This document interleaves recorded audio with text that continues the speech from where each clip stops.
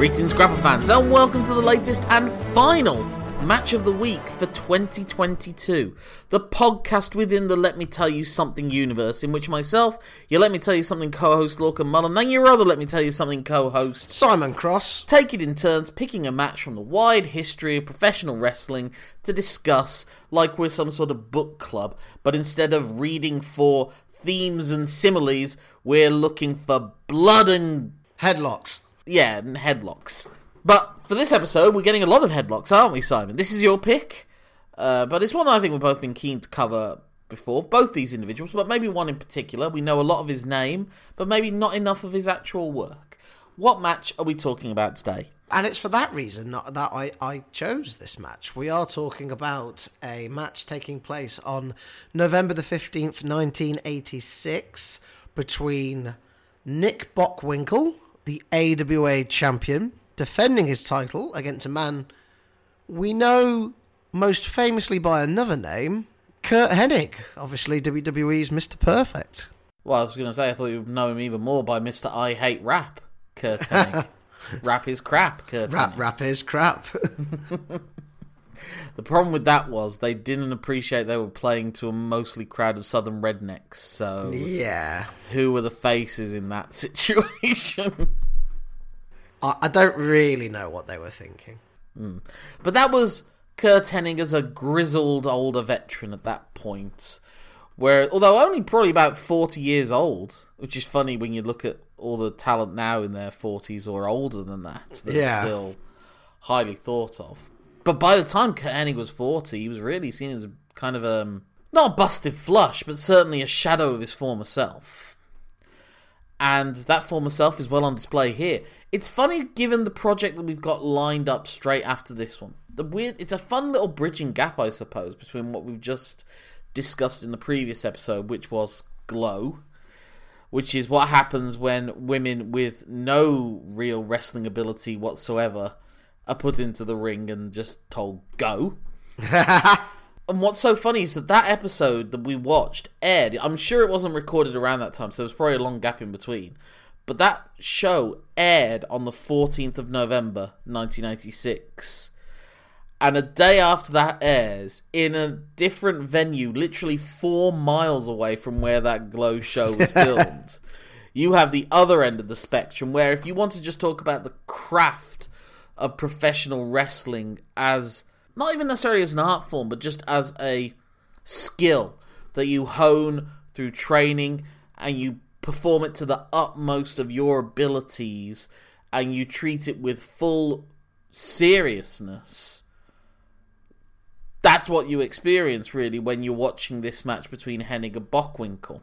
Yeah. And the other reason that it's funny is because what the key story of this match is the generational conflict, where it is the long-running champion, Nick Bockwinkel, who essentially held the AWA title with a few short interspersed periods of him dropping the title to someone else for 9 years, really. He won it in 1977, I think, and pretty much was the perennial champion right up until 1986, and like Ric Flair, really, he was the Ric Flair. And that was one of the funny things I was thinking when we watched this match, and I guess that was my key reference point. And I sent this text to you after I was watching it or whilst I was watching it, that if the internet discourse that we have today existed to as wide an audience, like essentially if there was a wrestling Twitter in 1985 with the same people essentially, but you've transported them to 1985. The eternal debate would not be, as it's kind of been a thing we've come to during the course of this year, is that you're either a Brett guy or a Shawn guy. Yeah. That if that discourse had existed in the 80s, maybe it would have been that you're either a Flair guy or a Bockwinkel guy. Or maybe even you're a Flair guy or you're a Bockwinkel guy or you're a Hogan guy. Bockwinkel and Flair both work within the same, they look quite similar. They've got quite similar size, quite similar build, quite similar styles. So they're kind of fitting that same touring world champion mold that we obviously saw in one of our first match of the weeks in this discussion, Buddy Rogers and Lou Thesz. And weirdly, Flair and Bockwinkel are both a continuation of the Buddy Rogers heelish, blonde-haired, out there, more, with a higher opinion of themselves, following from the Gorgeous George model even before then, but combining it with the technical skills and the touring champion mentality that Lou Thesz essentially created when he was the first real true touring world champion in the late 1940s. Yeah. And Bockwinkel, funnily enough, has a connection to Lou Thesz because he was a second-generation wrestler. His father was a pro wrestler and he was 5 years senior to Lou Thesz, and they travelled around together, and Lou Thesz would love to tell the story that he was holding a baby Nick Bockwinkel in his arms once, and he pissed all over him. True heel work there. You enjoyed bringing that up when they'd have the Cauliflower Alley Club, which was like this sort of gathering of older wrestlers and promoters and fans, and for years Thesz was the president and Bockwinkel was the vice president. So I think if you are, and it was funny because I was reading his obituary, and as I was watching it, I was thinking, Bockwinkel's definitely more along that Bret Hart mould of everything having a logic and a function, but it also not being necessarily showy, but it drawing you in regardless. Bockwinkel doesn't have any flipping over the ropes. He doesn't do a flare flop onto his face when he's getting beaten up. I mean, in fairness, partly maybe that's because when we're watching this match, he's actually recently turned babyface and is essentially working subtle heel in this match against Hennig. Yeah. This isn't the Bockwinkel that had Bobby Heenan in his corner interfering during most of his run with the title and sneaking out of holding onto the belts against more worthy champions such as Verne Gagne and Hulk Hogan. So, what were your expectations going in for this match, and did Bockwinkel meet them? I don't really know what my expectations were. I'd heard the name Nick Bockwinkel. I hadn't really seen a lot of Nick Bockwinkel. I know he's held in high regard in the wrestling community. So my goal with picking this was to sort of see what all the fuss was about. And did you get what the fuss was about? Yeah, I did. The point you made when you compared him to Bret Hart just then, you're not really that far off the mark at all. There's something about what he does that draws you in. And if you look at the moves listed on paper in this match, A, there's not that many, and B, the ones that there are, like the holds, that they last for a long time. But you cared, and it's down to, obviously, the guys in the ring. It's also, I think, down to how AWA seemed to be presenting itself. I got the impression from the commentators, the way they do for NFL games, name the cameramen and go, we're all a crew here kind of thing. It's the little things where they talk about it, the wrestling in such a sporting way, and they present it in such a sporting way. It feels like a contest, like a real contest. That's following the traditions of how Verne Gagne always viewed pro wrestling. He came from the amateur background. I think he was an NCAA finalist in the heavyweight division at least, maybe even won it, the same thing that Brock Lesnar won famously. And so he'd always been about the fundamentals of wrestling, and the people that he trained, that you see that come up, he trained Ricky Steamboat, he trained Ric Flair, he trained his son, Greg Gagne, that whatever you can say about him, you can say a lot. He did have the fundamentals and down, and he took wrestling seriously, but his blind spots were obvious. He didn't change with the times enough, and he glorified himself too much. Like, he would always put himself over as the champ right up to his later days. He beat Nick Bockwinkel in his final match, and then Nick Bockwinkel became the champion after he retired because he was just default number one contender. And he said it would have taken too long to organise a tournament for him to win the belts. It's a tournament for who would win the belts. That reeks of rug pulling, that. Yeah. And obviously, most famously, Verne Gagne was seen as the guy that didn't see the true full potential in Hulk Hogan and allowed him to slip through his fingers, which is not entirely fair, having read more into it. But we can maybe talk about that later on in this, but let's focus as much as we can on the match itself. I think that was a brilliant point that you put up, that if you made a list of all the moves that are done in this match, it would be very limited. Yeah. The first 10 minutes or so of this match are built around Nick Bockwinkel applying and reapplying and holding onto a headlock. And then the next 10 minutes or so of the match are about Curt Hennig applying, reapplying, and holding onto an armbar. And that's the focus of most of that first half of the match. It's a very cagey back and forth.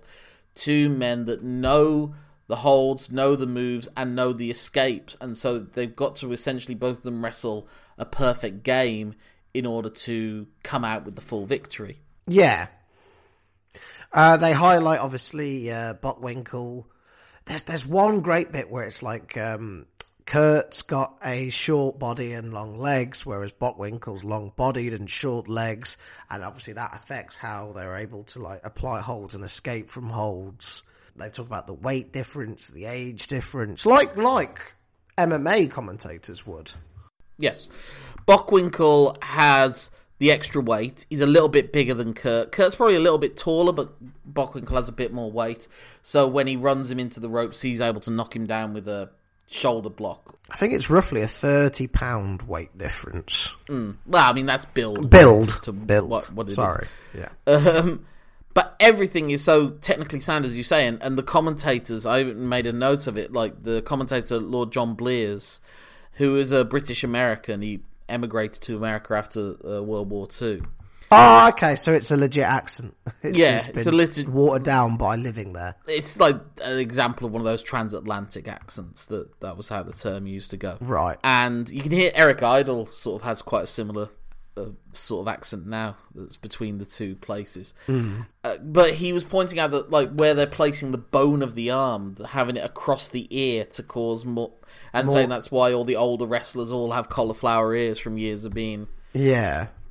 But yeah, Bockwinkel just keeps knocking Curt Hennig off his balance and knocking him down to the mat and keeping him down on the mat because he knows that the younger, more athletic Hennig could like outpace him. But if he can wear him out and exhaust him on the mat and just keep him on the mat, and obviously the longer the match goes, the time limit is what's going to help him.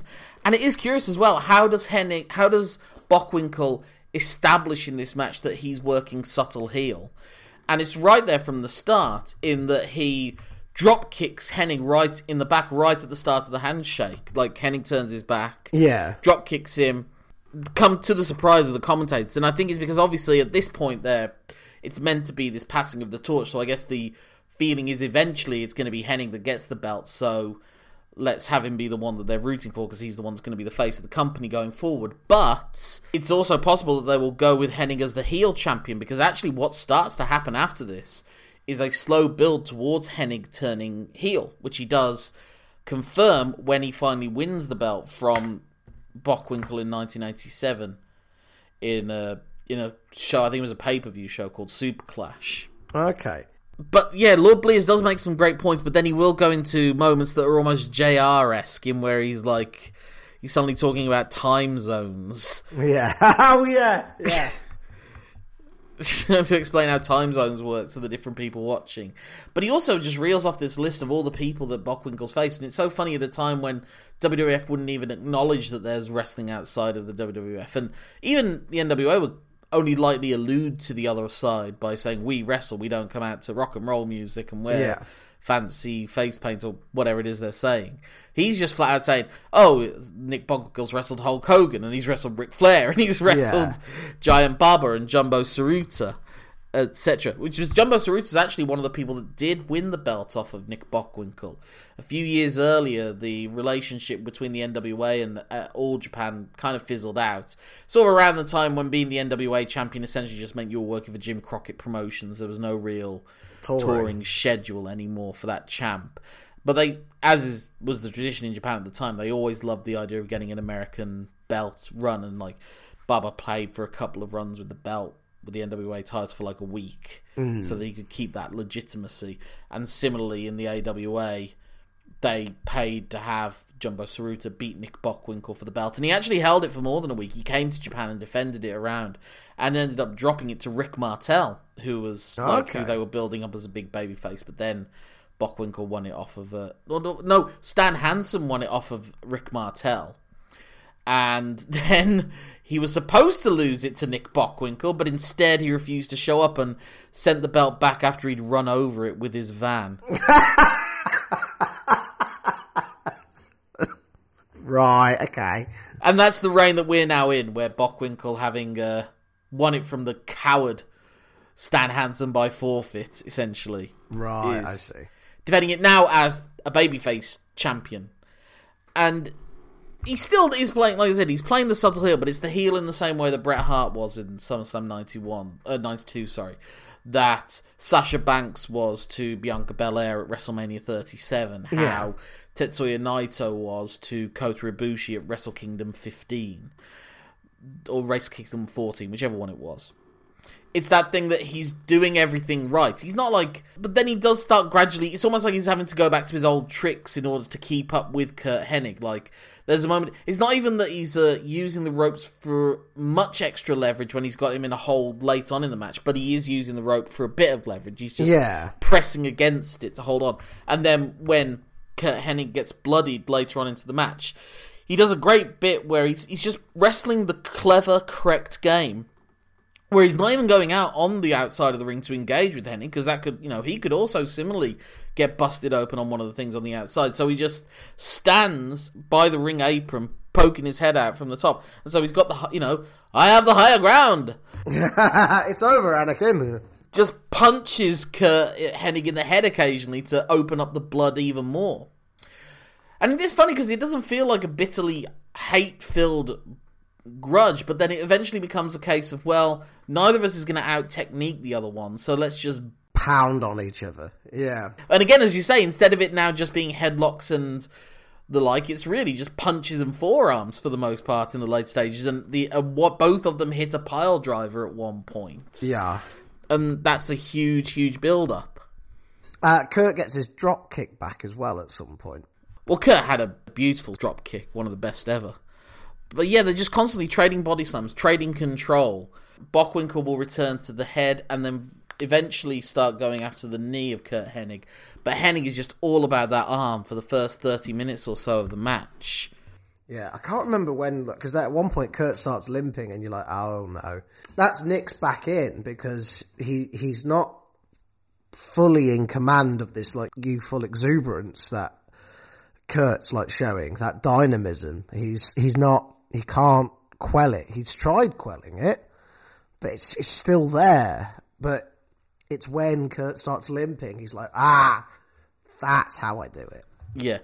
And again, it's so funny comparing this to the Thez Rogers match, and also, I suppose, the Inoki Robinson, that it's still following that continuation of trying to make it look as real as possible for the most part. Like, for example, when he throws Curt Hennig into the ropes, he doesn't wait for Curt Hennig to reach the middle of the ring to take in all those extra steps. He's there right with him to follow up with a knee to the gut as soon as he's basically bounced off the ropes that takes him down to the mat.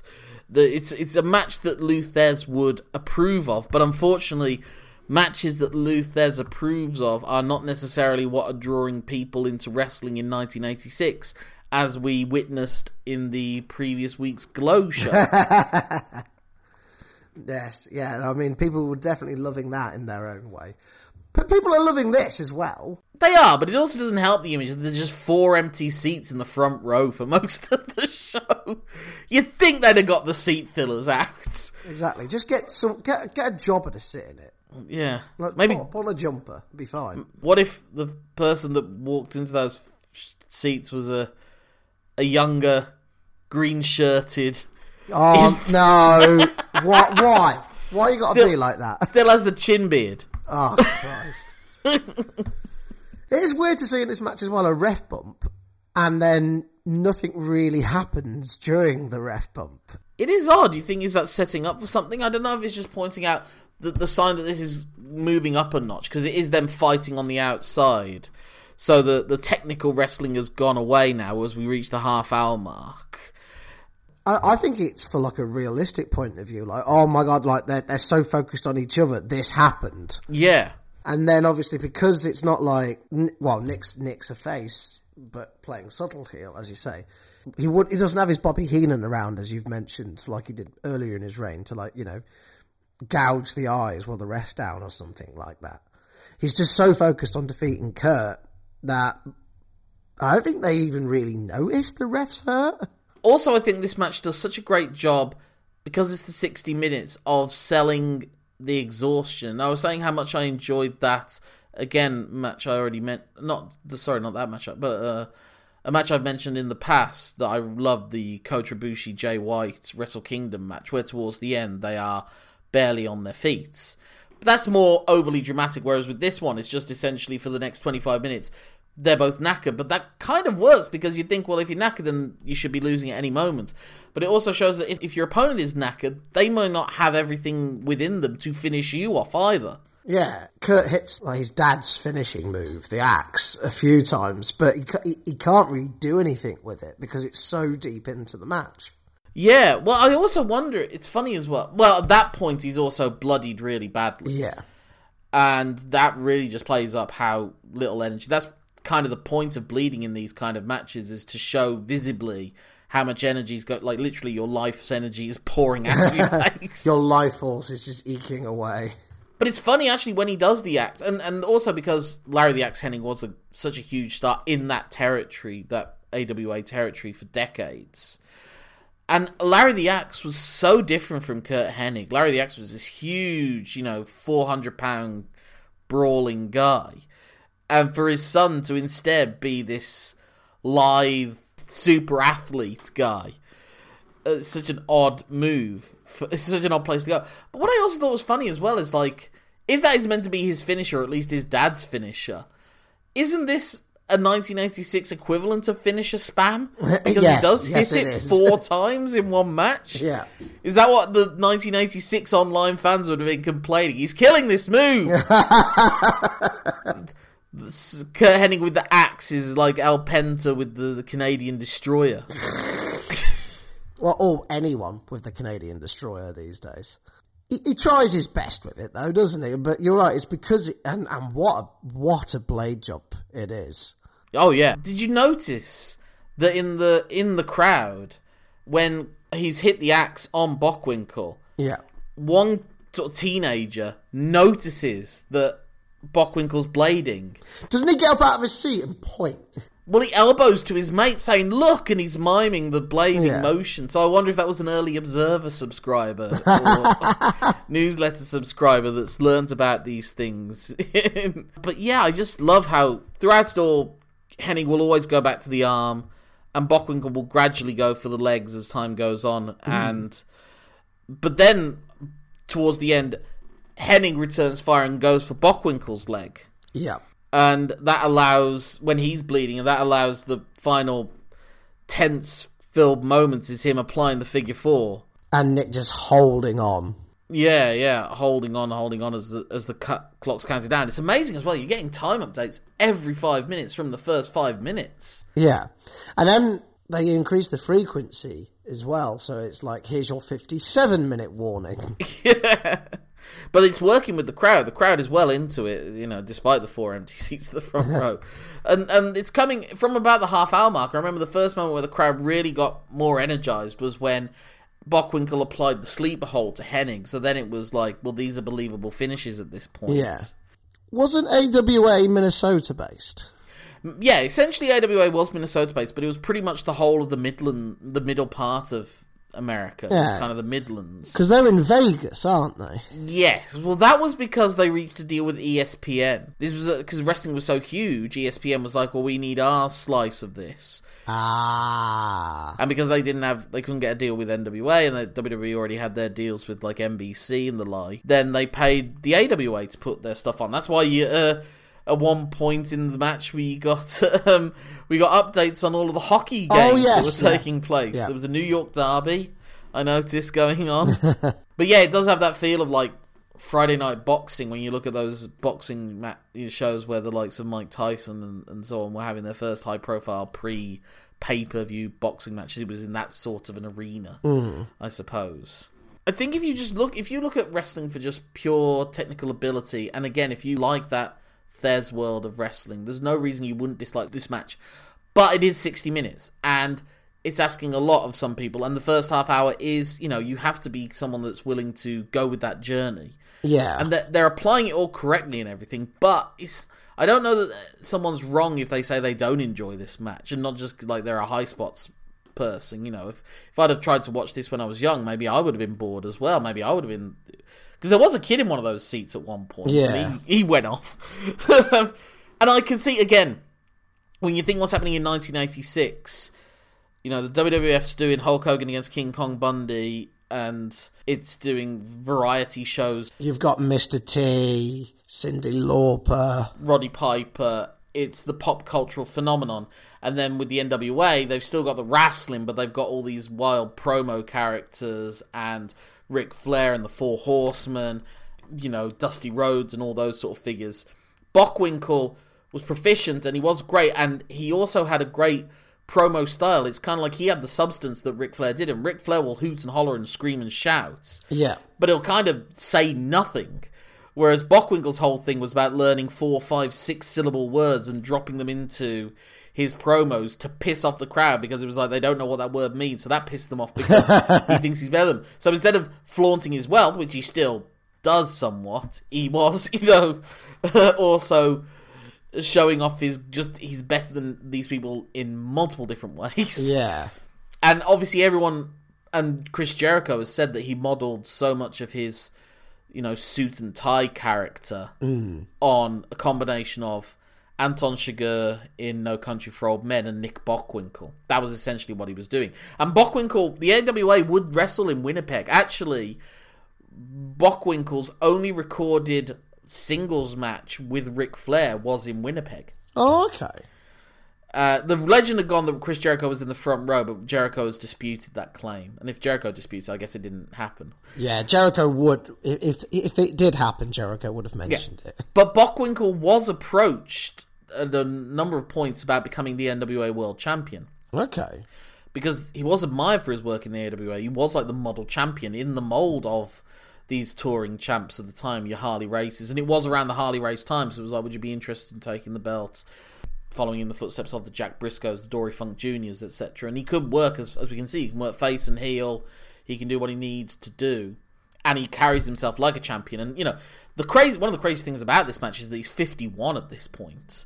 51 and 11 months old. I looked it up, and he still looks great. You're sort of describing him not as the guy who gets you the money, but the guy who works with the guy who gets you the money. No, that's not true. He's the guy that gets you the AWA. Let me just first finish that thought. He thought it through, and he thought, essentially, with the AWA, if I'm the champion there, I'll probably only have to work about 150 to 180 shows a year, because in the summer period, the AWA didn't really do much in those places, because it was like one of the few times that the weather's quite warm, and so they figure people won't necessarily want to go to the wrestling as much anymore. And also they would usually be an annual falling out with the Crusher, who was their big babyface draw. And he'd get into a huff and then conveniently spend his summer months away before coming back when the cold weather starts to come back in, and goes, you know what, alright, let's bygones be bygones and let's go back. And so Bockwinkel thought, I'm making $150,000 doing this, or I can probably make $300,000 being the NWA champion, but then also be working 300 dates a year minimum. I mean, I've shown you that crazy schedule that Ric Flair took for like the first 5 months of 1993. Would drive you, your body would go. When you think during all that time he's mostly wrestling matches of this sort of length. Yeah. Well, Rick did snap once and flew home, and then that got talked back round and flew straight back out so he could actually make his date. And Flair was such a huge admirer of Bockwinkel, who was there in the AWA when he was being trained in the 70s, and said that Bockwinkel always gave him advice, and he always had all the time in the world for Bockwinkel. And I think he probably modelled a lot of what he did on Bockwinkel, but just made it more of his razzle-dazzle showmanship and more, I don't want to say high spot focus, but if you look at like the equivalent of this match going on in the NWA at this time was his matches with Barry Windham, which we covered for the Meltzer 5-Star Project. And we saw the version of that goes 50 minutes or so. And I think the problem with that was, it was a lot of the time was Flair was repeating himself, but like repeating the silly spots instead of like the flops and everything. He could still do it, but there was more of that showmanship and it not necessarily being always as, 100% psychologically pure, which is what Bret Hart knocked him for. Whereas you're getting that with Bockwinkel, but are you having as much fun? It's getting that right balance. As I said, the Bret guys or the Shawn guys, or the FTRs and the Young Bucks and so on and so forth to this day. With Bockwinkel, it's all fundamentally sound and everyone should study him. But I can also understand why his time had come and gone at this point. And they knew with Curt Hennig that it was like, we can't keep holding off, we've got to give him the belt. And they kind of wanted to repeat themselves with that mould.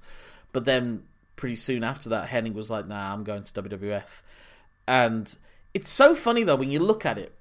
This is like one of the great examples of what, as I was saying, that what Vince McMahon always did is he took wrestlers and turned them into superstars. So what you've got here is just straight-laced, no-nonsense Curt Hennig in wrestling trunks and wrestling boots, having a perfect wrestling match, no pun intended, with Bockwinkel. But he comes to WWF and it's like, well, what hat do we put on you to make you better?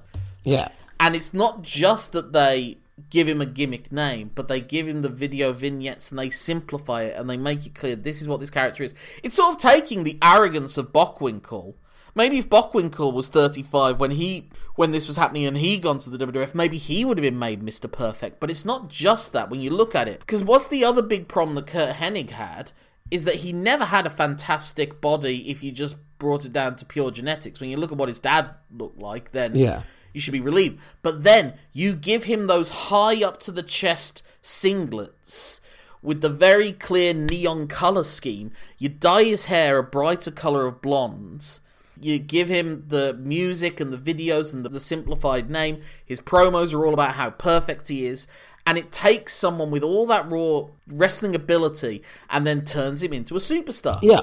And when people remember Curt Hennig, you don't remember this stuff. This is the stuff you have to trawl through to find. It's like you don't remember Hacksaw Jim Duggan, the Mid-South Brawler, unless you do the deep dive into it. You don't know Ted DiBiase, the great in-ring technician that was similarly like Bockwinkel, another guy that they were considering for NWA champion. Yeah. You don't see that. You see the $1 Million Man. And that's not having a go at WWF and saying that that's an inferior product. It's how does Vince take Curt Hennig that can do all that stuff but is drawing a fairly indifferent crowd in 1986 and instead build him in such a way that you can have him wrestle Hulk Hogan at Madison Square Garden, it sells out. Yeah. And all the time for the next 2 years you have him touring the B shows as the Intercontinental Champion before finally dropping the belt to Bret Hart. You can't sell a great headlock alone. You need to have something behind it. And that's what Vern Gagne didn't really get in 1986. Yeah. And that's why Glow was probably as big a ratings draw as I don't have the numbers to hand, but I know that when Nick Bockwinkel wrestled his last match in 1987, it's listed, or one of his last matches in 1987, it was listed as being in front of a crowd of 175. Oh, hard times, Daddy. The AWA got so bad that by their last year, they were literally doing like the studio wrestling of the pandemic era without there being a pandemic. That's how bad it got for them towards the end. But I won't go into it now, but maybe in a later date we can do... If we do another Bockwinkel, I would be fascinated to do Bockwinkel working with Hulk Hogan. Because there was no way you're dragging him to a 60-minute match.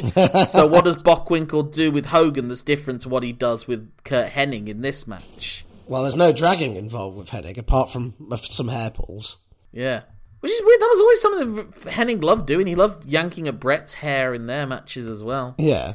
It's like something out of Glow. I think it's one of those moves where everyone understands it. Everyone's had their hair pulled. Well, it's just, I think it's also with those, it's like, like I said, the match is a gradual descent from the most pure of technical wrestling to just, I'm punching you in the face until we're bleeding. Until you stop coming at me. Yeah, when every time Nick Bockwinkel makes a comeback in the latter half of this match, it's not because he snatches him and brings him down to a headlock, it's that whilst he's on his knees, he's able to catch him with a few fists in the gut and follows it up with an uppercut. Yeah. That floors Hennig long enough for him to get back on his feet and take back control and then try to hit the big pile driver move. And like I said, when they both hit the big pile drivers, the only thing saving them, and you sent me a text saying how often the foot on the rope is what's breaking up the pin, instead of it being like the one way you can get out of like the murder, death, kill finisher or something. Like the only time Okada was able to quote unquote kick out of the one wing danger was just because his leg fell on the top rope. It fell on the rope essentially.